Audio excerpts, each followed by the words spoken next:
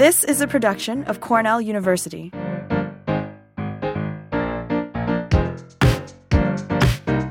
For Cornell University's well-renowned turfgrass program, I'm Frank Rossi.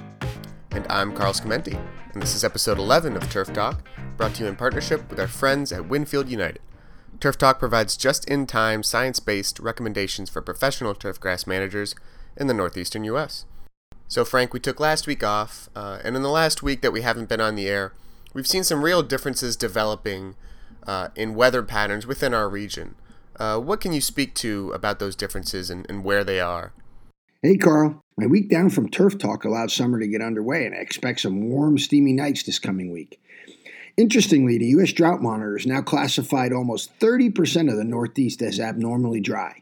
Yet from central New Jersey and south of Long Island and coastal New England, it seems it has not stopped raining since April.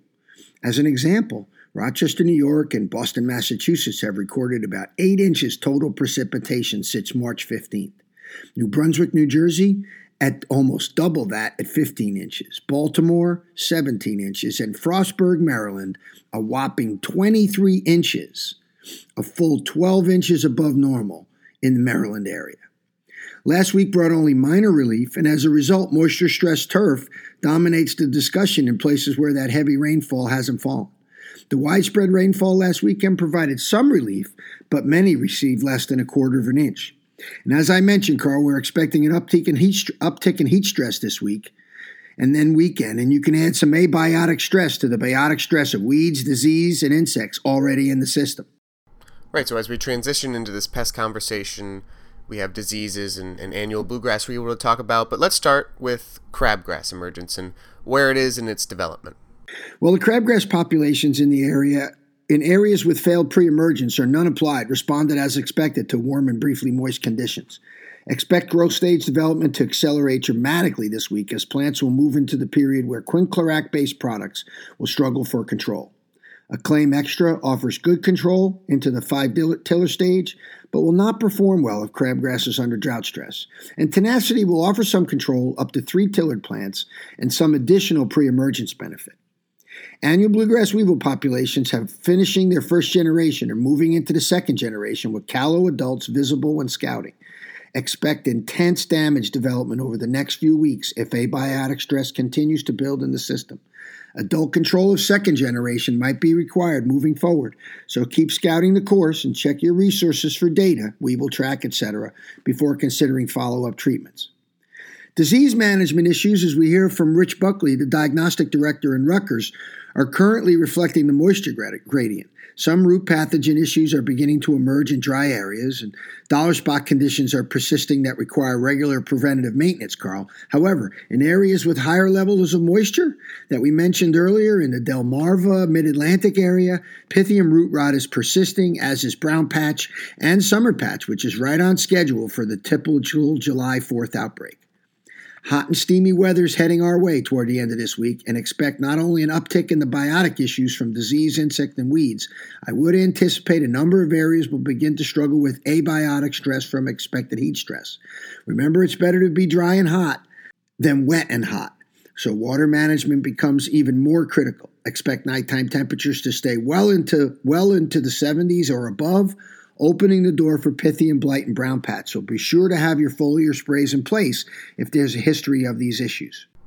Perfect. So with that hot, steamy weekend ahead, what is a key to success, maybe for the homeowner, to get through this next week or two?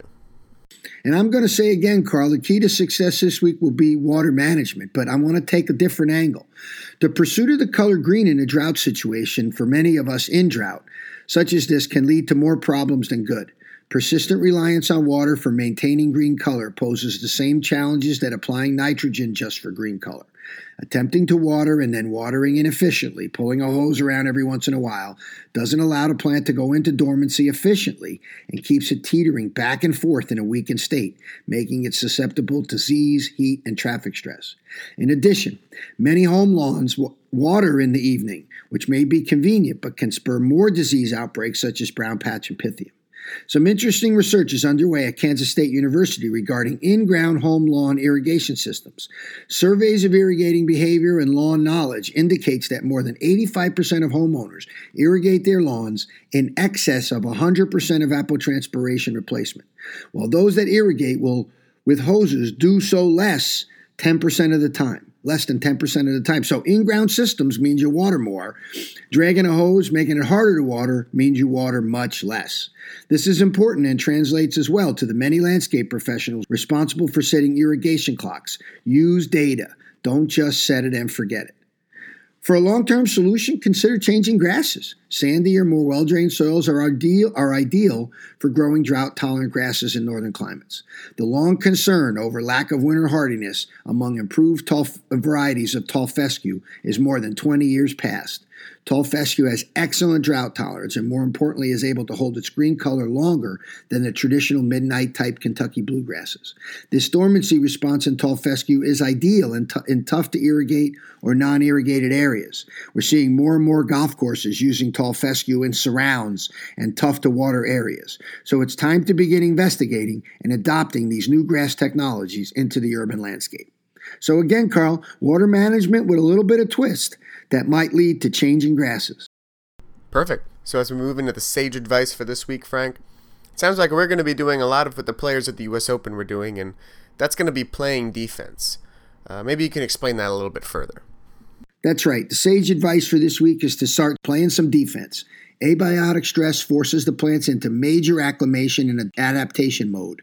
If you've been using seaweed-based products on your bent grass that contain cytokinin, you might be in slightly better stead. However, for most with annual bluegrass-dominated playing surfaces and lawns and sports fields with shallow roots, expects the plants to begin to struggle. Again, pre-stress conditioning is the key here. Do you regularly stress your plants some so that when stress arrives, it might handle the stress better? Now, we had some high temperature stress a little bit earlier in the season, a couple of weeks ago, so you may have got an insight about this. Staying on your PGR program with growing degree days is critical. Having protection in place for foliar pathogens. Watching your mowing.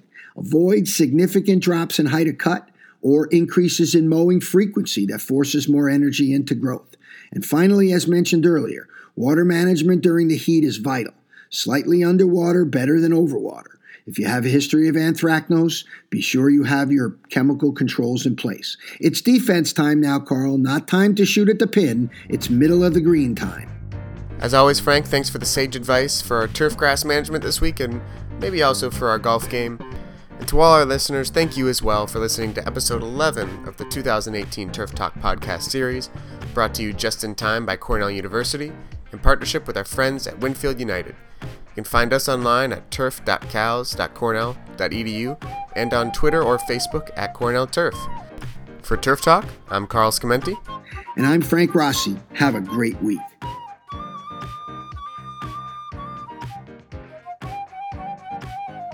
This has been a production of Cornell University, on the web at cornell.edu.